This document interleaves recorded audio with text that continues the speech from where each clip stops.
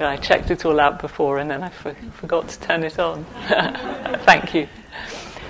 So, one of the first Dharma talks that I ever read was a talk, I think, that was given by Ajahn Chah on possibly his first visit to England back in the 1970s. I think he visited England twice, if I'm right. And I didn't have the good fortune to meet him or hear him, but the talk begins like this. It begins, "Seekers of goodness who are gathered together, listen in peace."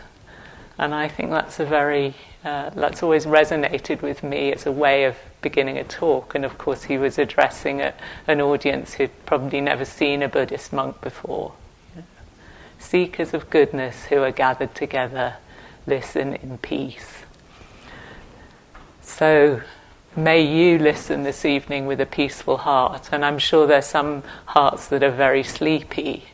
And, if you disappear somewhere during the talk, not to worry. I think the first 3 Dharma talks I heard at the beginning of part 1, I probably heard about 10% of each. So feel no shame if that happens to you. Or perhaps your heart may be bright and peaceful, or whatever condition your heart is in anyway. May you be peaceful while you listen. And just trust that you'll hear and remember what's useful to you for the time being.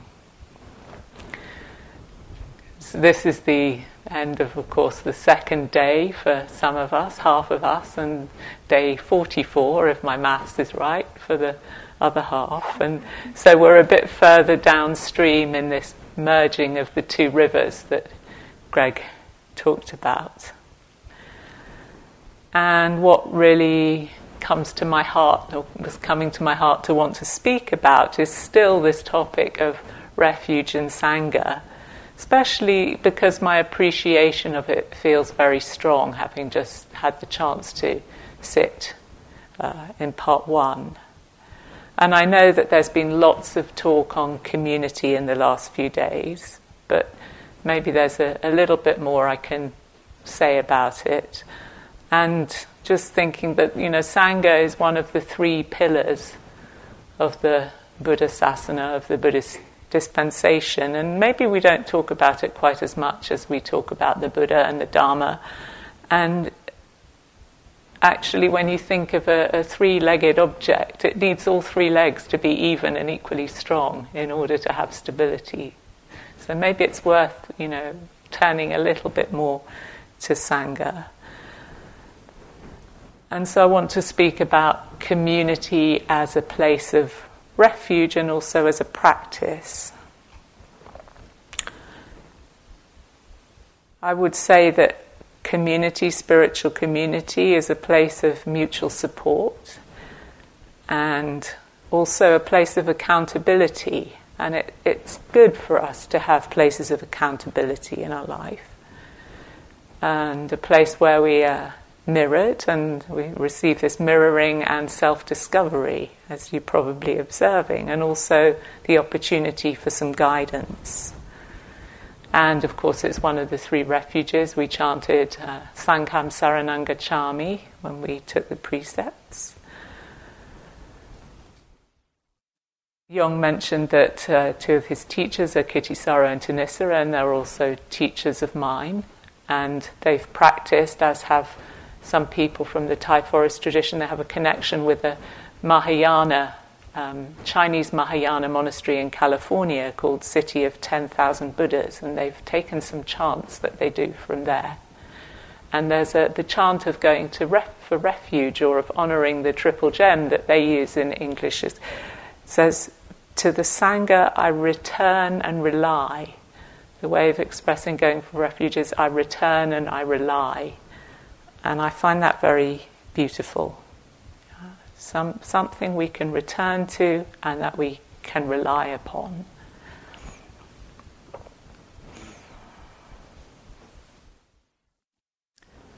So most of us here are lovers of Dharma, or all of us here must be lovers of Dharma, even if we don't know it yet, or we wouldn't be here. And most of us have heard talks, some of us hundreds of talks, and read suttas, or read some suttas. And so sometimes, maybe like me, your imagination takes you to Savatthi and to the Jeta's Grove, Anathapindika's Park, this place where the Buddha spent 19 of his rains retreats after his enlightenment. So it was a favourite place of practice for the sangha. So you could come there now with me in your imagination. And if you like, you can just hang out there for the evening. Yeah. I sometimes do that when I'm sitting, especially on the moon nights. It stimulates the imagination to think,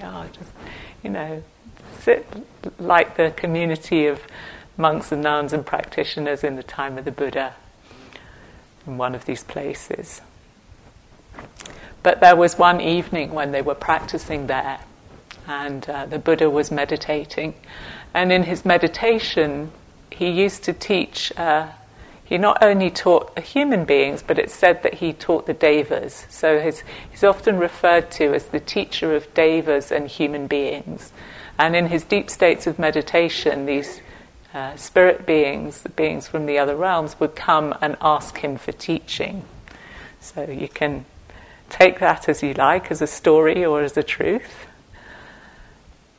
But on this one evening, he was meditating in the Jeta's Grove, and probably with a company of monks, and it's said that a radiant deva, a beautiful radiant deva, appeared before him, so radiant that she illuminated the whole of the Jeta's Grove. The translation I know says she's a she, but she could have been anything else, I don't know. And so she bowed down before the Blessed One, and she stood to one side, and she said, "We devas love to be happy. We love to be peaceful.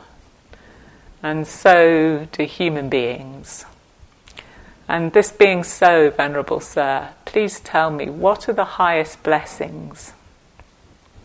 And then the Buddha gave a teaching. Some of you will know it because it's probably the second most popular chant in certain traditions after the Karaniya Metta Sutta. And I'm just going to talk about the first couple of verses of it, because the first 4 lines are asevana cha balanam, which means not associating with the fools or with foolish people, panditanam cha sevana, associating with the wise, puja cha pujaniyanam, honouring that which is worthy of honour, etam mangala muttamang, these are the highest blessings. And this line, etam mangala muttamam, it repeats through the whole sutta as he expounds the highest blessings. So just thinking in terms of community and sangha, what it means not to associate with fools but to associate with the wise. And this is really the first cause of the arising of wisdom in all of us. And so there are many, many suttas, as many of you will know, many of the teachings that are a kind of progressive exposition of how the path works. They begin by stressing the importance of the company that you keep, the friendships that you have, and where you tend to hang out. And then they progress all the way through right to the end of suffering, as this particular teaching did too. But I'm not going to go through the whole thing tonight. So we seekers of goodness who are gathered together here, we're here to elicit and support the growth of wisdom in one another. And also together we honour that which is worthy of honour, puja cha pujaniyanam, or value what's worth valuing. And we're giving expression to that in our behaviour. So we have the candles and the flowers, but all the little pieces of etiquette and mutual consideration and respect that we observe around the place in our actions, and then these start feeding into our thoughts and into our speech. And so far as we speak, you might be speaking to yourself quite a bit, I know I do. And this valuing of what, sharing of values, I'm really moved by the fact that not only do we have people from many different places here, but that the age range in this hall is over 60 years, and that there are people of all this variety of ages, different generations, 3 generations really in this room, who all share the values, these beautiful values of seeking wisdom, seeking goodness, seeking truth. And it makes me hopeful for the future of the world, that this thing rolls on from one generation to another. And this associating with wise people and not associating with fools doesn't really mean that we have to spend our time figuring out which is the wise and foolish yogi, or which is the wise and foolish teacher, because we all have moments of wisdom and moments of foolishness, and in fact there are only moments happening, aren't there? So the context that we have here is designed for us to support us to keep seeing the moments of foolishness that arise and to bring forth moments of wisdom.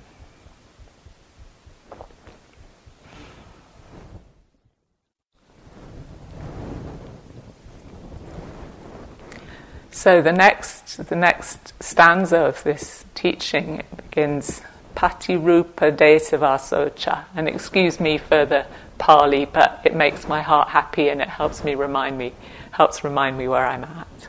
And that is living in places of suitable kinds, or living in supportive places for practice.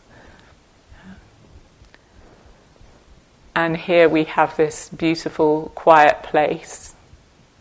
There's actually no traffic noise and not much light pollution around, which for many of us, I guess, is quite rare. And the fact that so many people have practiced here over so many years.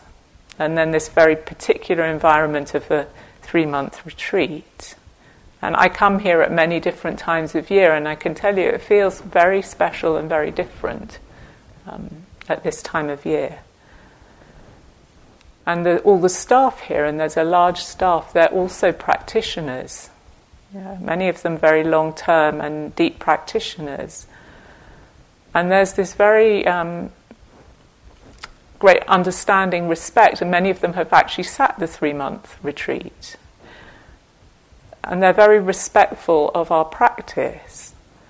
And I know sometimes I'm outside and I'm quiet and I may hear a conversation happening down in the parking lot, or somebody getting noisy outside the staff dining room, or maybe sometimes you hear uproarious laughter from the teachers and the staff inside the dining room, and there can be this little frisson of, disturbance.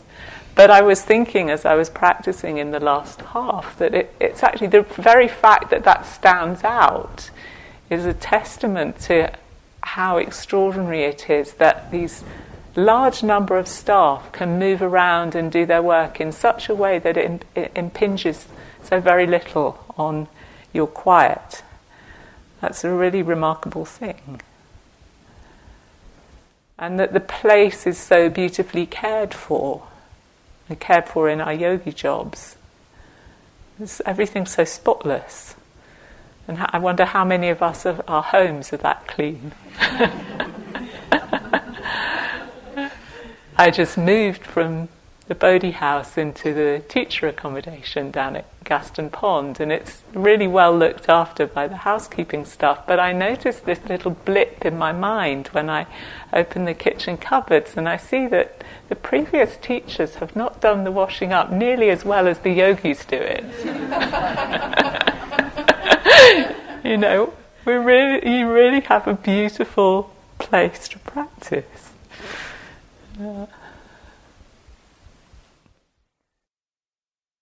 And don't you find that the environment that you dwell in kind of starts to colour the mind? So when our surroundings show a care and a commitment to non-harming and to mindfulness and respectfulness, it starts to colour our internal environment too. And so living in places of suitable kinds, patirupa desavaso, that applies externally and also internally. So you'll hear multiple times, you probably have heard multiple times this teaching that whatever we frequently think and ponder, that becomes the inclination of the mind. And I'm very aware of that at the moment as I kind of get more connected with the outside world again, that outside world starts to colour and shape this mind. And you can think how that's true for you. And a long retreat is an opportunity to detox from that on a really rare scale. When I began this long retreat, I could really see how what I'd been watching and reading really coloured my mind at the beginning of the retreat, and it took quite a while for that to kind of die down. So we just kind of have to be patient with that. I have one of those kind of slightly greedy, obsessive minds that if I discover a movie I like, I won't just watch it once. I'll do it till I've done it to death, and then unfortunately I know them too well, so the action replays get going. And so things were filling my mind in the beginning, and then it starts to quieten down. And when we notice that, it's a real lesson for us as to what do we put into these minds between retreats or outside of retreats. It really matters.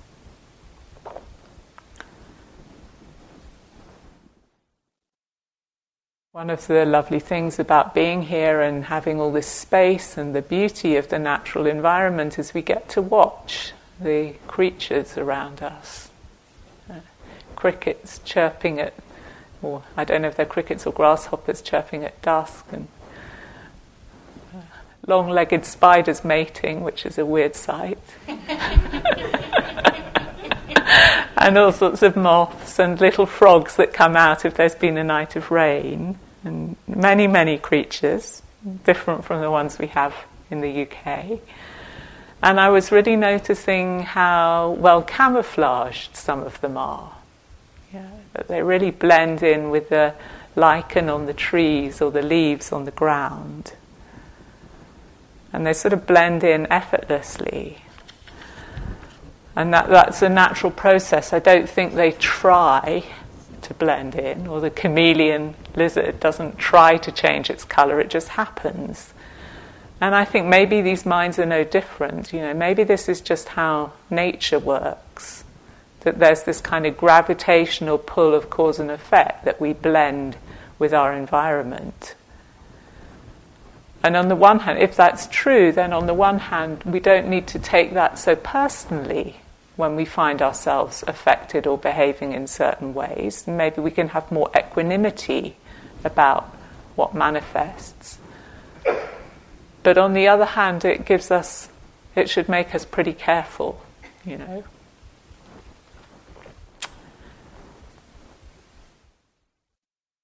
And then, on the other hand, we also, each of us in turn, affect our environment.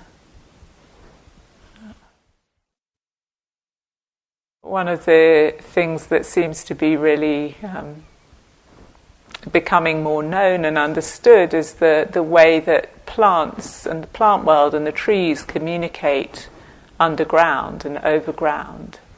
So beneath the ground in the forest, and even amongst the trees out here on the property, there's this vast network of mycelia, or kind of fungal filaments, or fungus-like bacteria. And I don't want to send any of you scientists into a Papancha episode.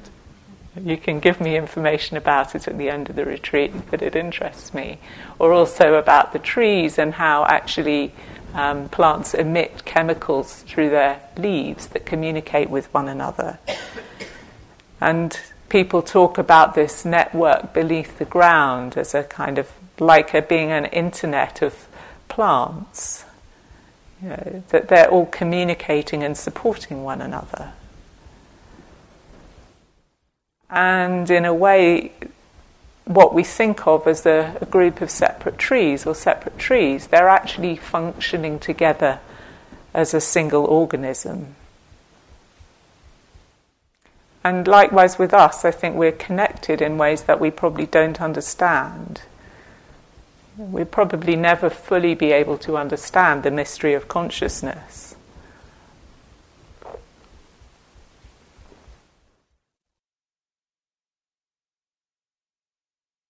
I think last night Winnie asked us to reflect on the question, why are we here, or what are we here for? Another beautiful question to ask oneself is, on whose behalf am I here? You might just take a moment to ponder that. On whose behalf are you here?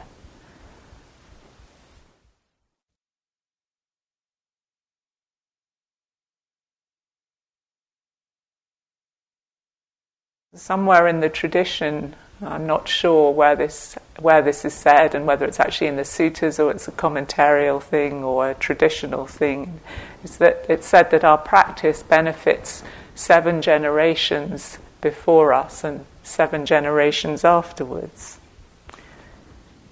So I like to think, I don't know for sure, I can't see that that's true, but I like to offer the benefit of my practice to my ancestors or to people who are not, related to me, who I know have suffered difficulties in the past, or people who have been generous, people who've, maybe there's so many, as one gets older, there's so many people who've been benefactors to us in the past, and we maybe don't appreciate it at the time, and it's too late to thank them, but we can offer the benefit of our practice to them. If it helps them in any way, may they too benefit from our practice.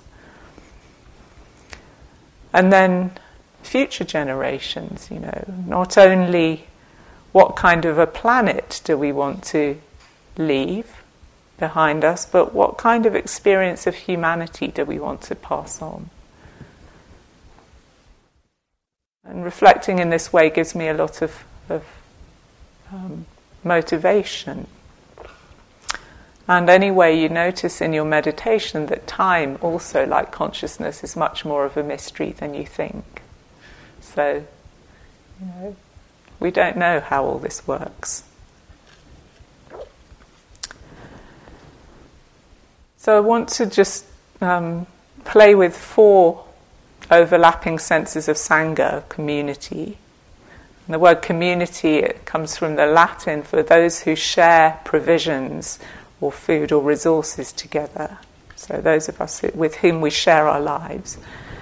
And it's true of all 4 sanghas. And I've started big with the 7 generations and all beings and things. So I'm going to start with the widest sense and move inwards. So maybe to think of, first of all, of the community of all living beings, with which we're interconnected and to which therefore we're responsible. And when we take the precepts, we're offering the gift of freedom from fear to an infinite number of beings, it's said. And when we do the metta chant in the evenings, that we do in the chanting, that wish of metta connects us to all living beings without exception. Andrea this morning quite rightly said that this practice is a lot about disconnecting and turning inwards. We need to do that. But there's also a paradox here, because on some profound level, don't you find that on retreat you actually feel your connection to all beings more deeply? And this is a good thing to make really conscious, especially if we feel lonely or isolated sometimes in the practice of retreat. So this chant is pretty comprehensive, and for those of you who don't come to the chanting or don't know it, maybe I'll mention who is included. So we share metta with our parents, our teachers, relatives and friends, fellow travellers on the spiritual path, all the yogis in this place, the guardian deities of this place, the devas. All beings, all living things, all creatures, all individuals, all personalities, all females and all males, all noble ones and all who are not nobles. And with those pairs, I like to think of it in terms of all those who partake also of both male and female characteristics. It's not just a binary thing. And similarly with the noble ones and the non-noble ones, all those who partake of both enlightened and unenlightened characteristics. All deities, all humans, all those in unhappy states, so all those in the lower realms.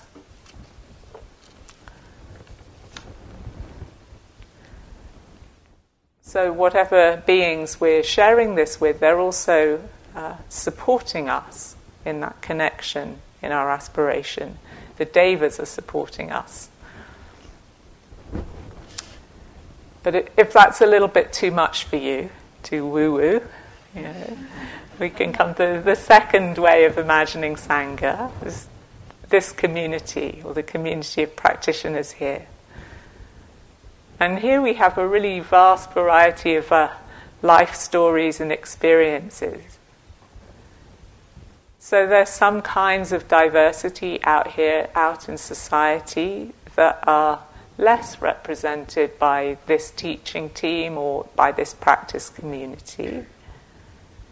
And yet, even so, there are no two people who are the same here. We're all gazing out at the world from slightly different vantage points and seeing things slightly differently. And we can also never fully know what each other are experiencing. And yet our minds make all kinds of assumptions, don't they, about, I know what that person's up to, And I really love that in this particular chant, the inclusion of all individuals and all personalities. And I was practicing with this a lot on my retreat. We're all individuals here. And the presence of individuals in community can be a bumpy thing. So we have our older and our younger, our faster and slower beings, our quieter ones and our louder ones. Have our late night beings and our early morning beings. There's this whole community that's up early in the mornings, and then probably a whole community that's up late at night that I would know nothing about.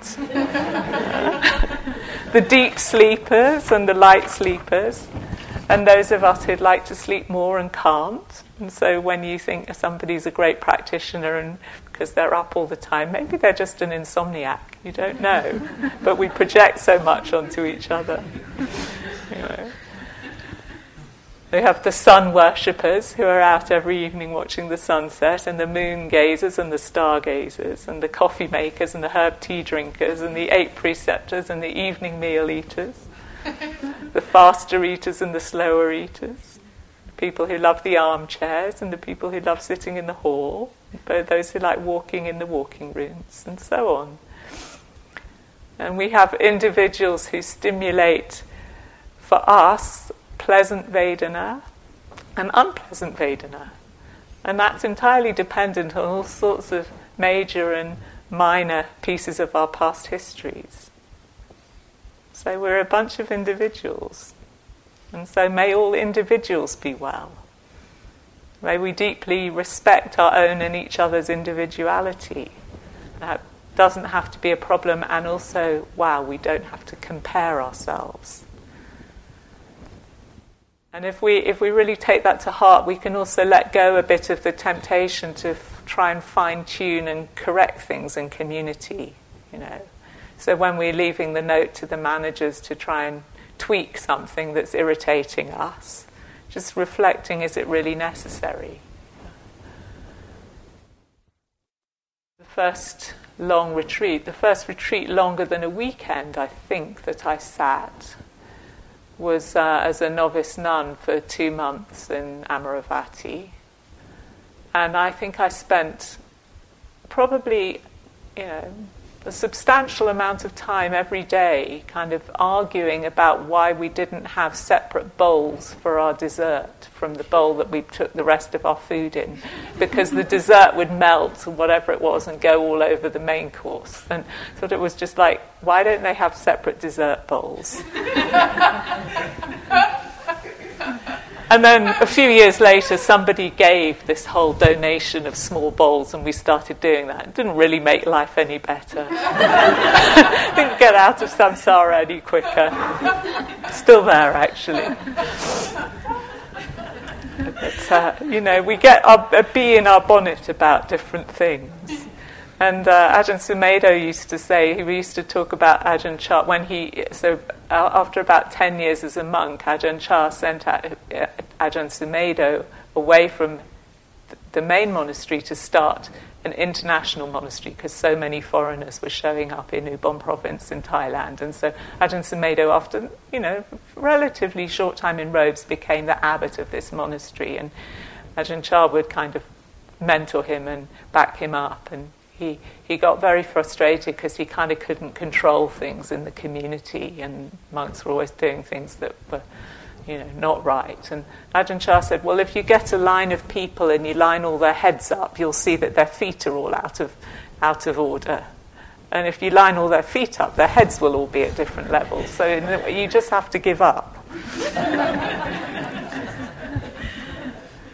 So we can do that too.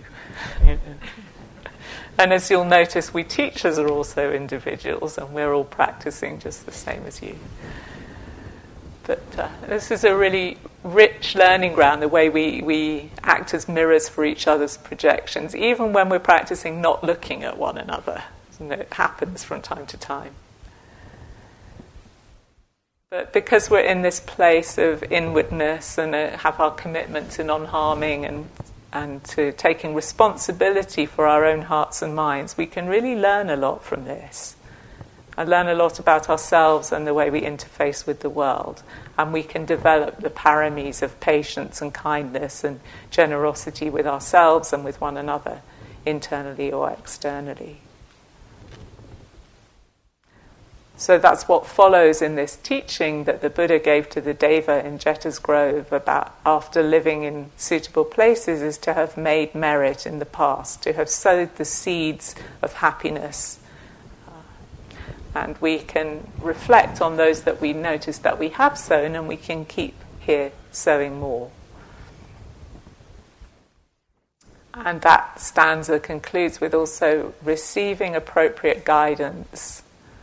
So having the humility to receive and try out guidance that's offered. Eta mangalam uttamang. These are the highest blessings.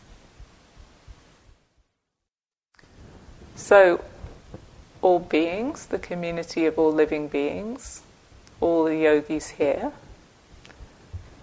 And then a third sense of sangha, the monastic sangha, the holders of lineage to whom we owe the transmission of these teachings. And we're very glad to have some examples of those sitting with us. And also, one of the highest blessings in this sutta, he says, is seeing samanas, seeing practitioners of the holy life, seeing monastics.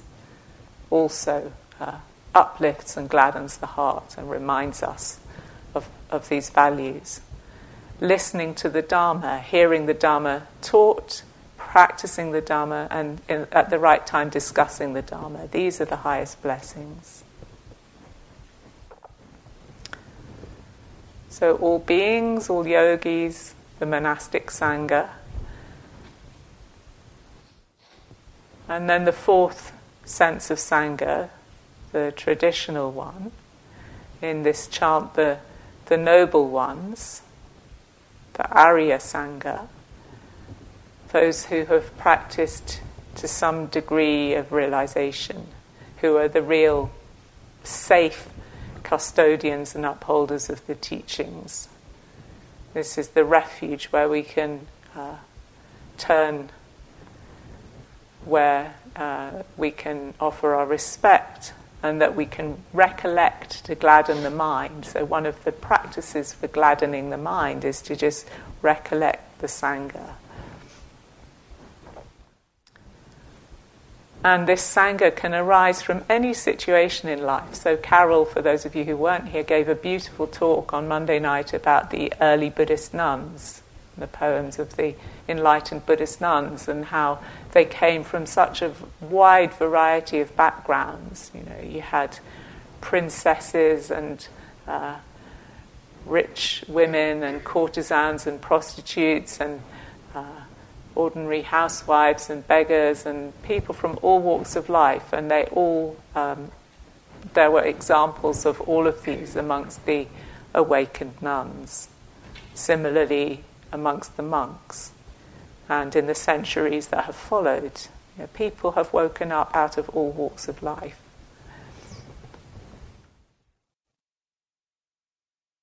One of the epithets that's used for the Arya Sangha, again in the traditional chanting, is Sadhammajo, which means born of the Dharma.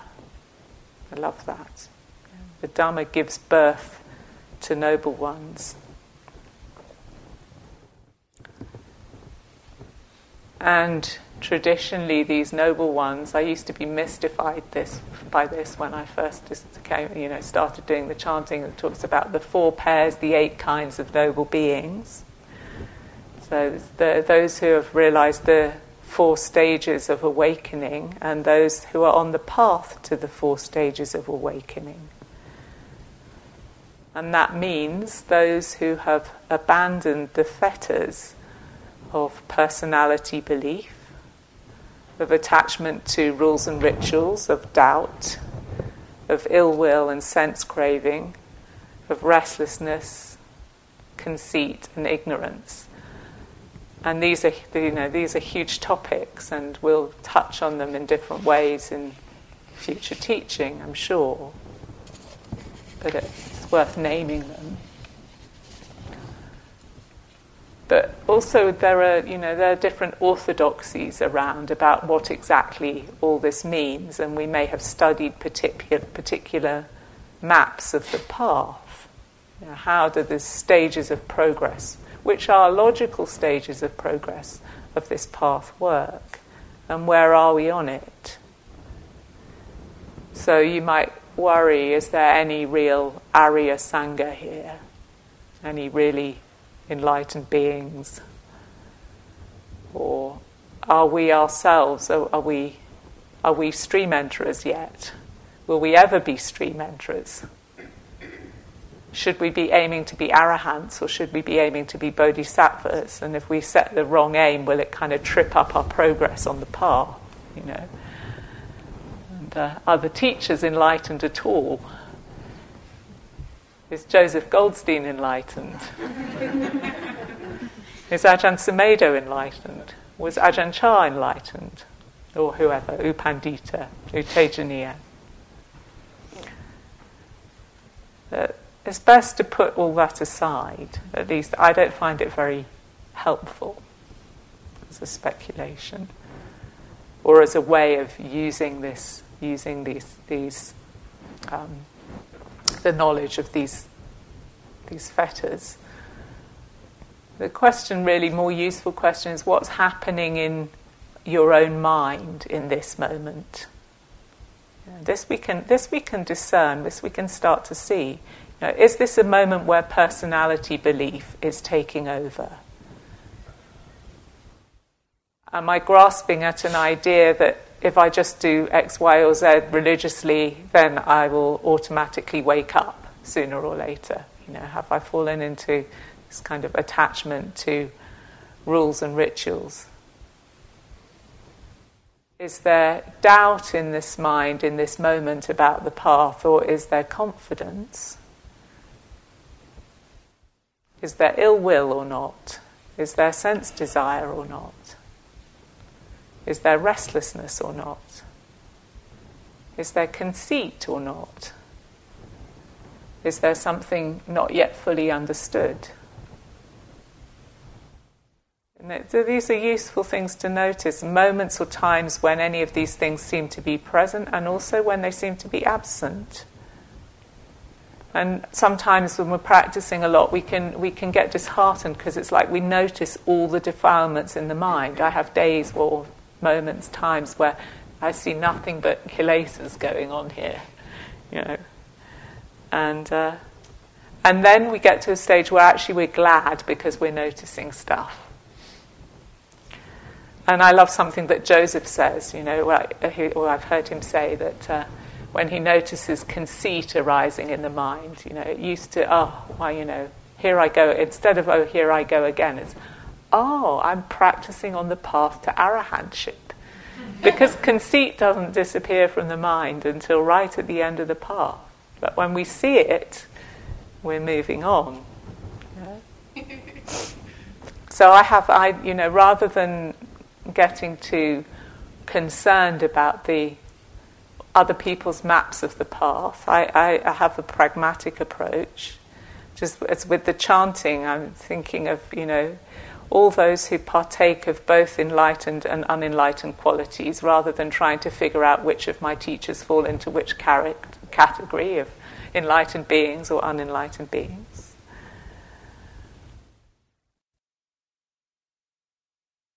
I remember I was teaching not that long ago with a dear friend, and there's a practitioner who I respect very much, and she gave a Dharma talk which I thought was absolutely stunning. It was so profound and clear. And I said to her in all sincerity afterwards, maybe more sincerity than tact, I said, wow, if I didn't know you, I'd think you were completely enlightened.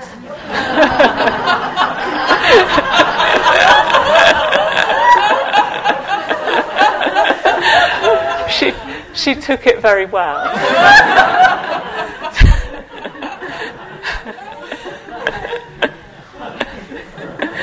We just don't know. We don't know. But I think that whenever the heart and mind are practicing correctly towards the abandoning of these things, then we're tapping, to that extent, we're tapping into the stream of the Arya Sangha, of the noble ones. So what in you is Sadhammajo, born of the Dhamma? Notice it. Notice it when it arises. Notice it when you discover it in your practice. And we don't have to make a personal identity out of it, because if we do that, then we're just recultivating personality belief. And if these things that I'm talking about are confusing you, please don't worry, because we'll circle around this kind of territory in the teachings. There's no hurry with all of this.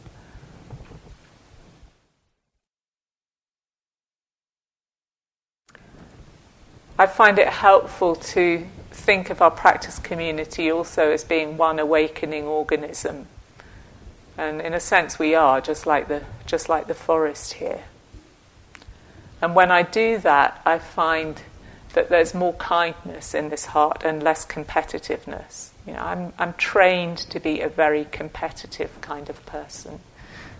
Some of us notice that characteristic in ourselves, and then we get very anxious about our performance and how we're doing in relation to other yogis.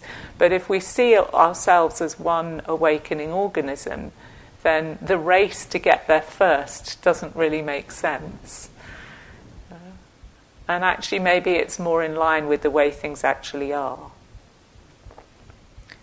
And also at times on retreat when I felt like I'm really losing the plot, it's very helpful to just follow along with what the community's doing. And that carries me until I find my balance again. So you might, experiment with that, or you may be something that you too have found. Tanisara, our teacher, likes to talk about in terms of path activity, and that sort of depersonalizes this the doing of the path. And you might notice actually when you're settled in and you've been practicing for a while that it seems like the practice takes on a momentum of its own in the mind. And so that's the kind of fifth way perhaps of looking at sangha, that there are actually no beings here at all. There's just Dharma. Because each of us, we ourselves, each of us is a river. Let alone the two rivers, the Colorado and the Green River mingling.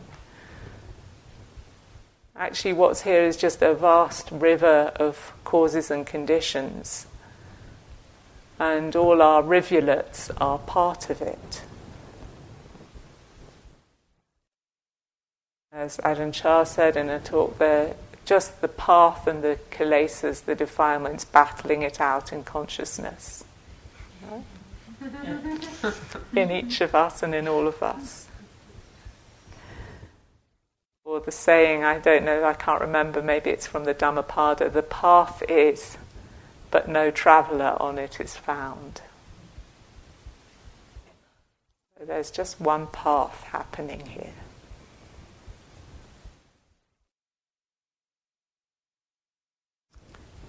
So we can take refuge and receive the support of community, the community of all living beings, all life with which we're intimately connected. We inter-are, as Thich Nhat Hanh says, which supports our existence and with which we can share the fruits of our practice. And then we're fortunate to have a community, a practice community here, to which we can usefully make ourselves accountable. And it was really beautiful this morning, by the way, to see those of you who have already handed in your devices stepping up to, form a new community and to support those who've just arrived, and we're doing the same thing. That was beautiful this morning. And then there's the community that's born of the Dhamma, Sadhammajo, on which we can rely, and which I believe is manifesting in this place, collectively amongst us, and to which we can return for refuge over and over, because we lose the way and we return, and we lose the way and we return. But this is what's reliable to return to, until the point where all that's left is just Dharma. Just freedom and just peace.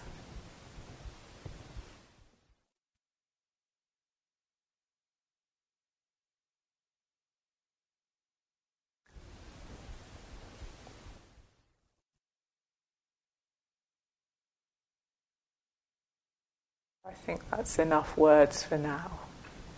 Just let them go. Take a pause in Anathapindika's park in the Jettas Grove.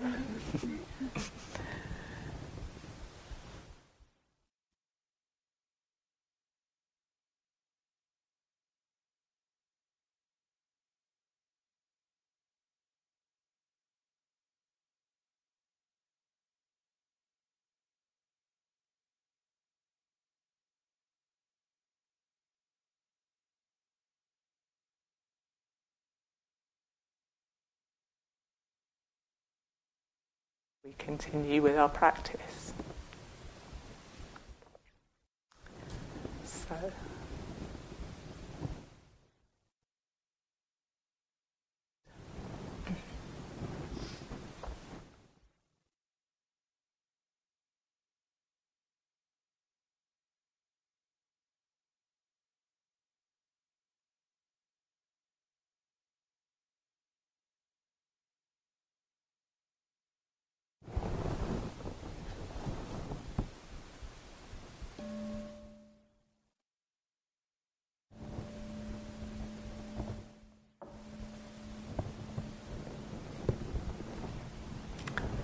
thank you for your kind attention.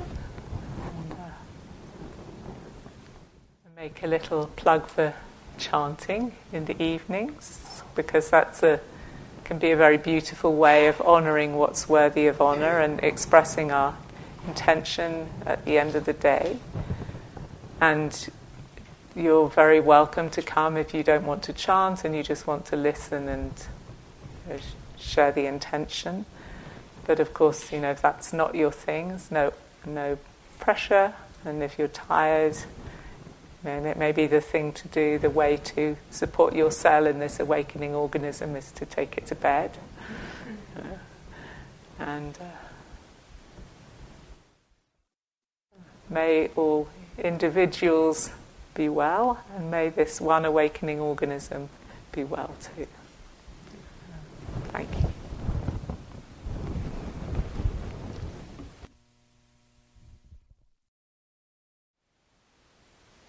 Thank you for listening. To learn how you can support the teachers and Dharma Seed, please visit dharmaseed.org/donate.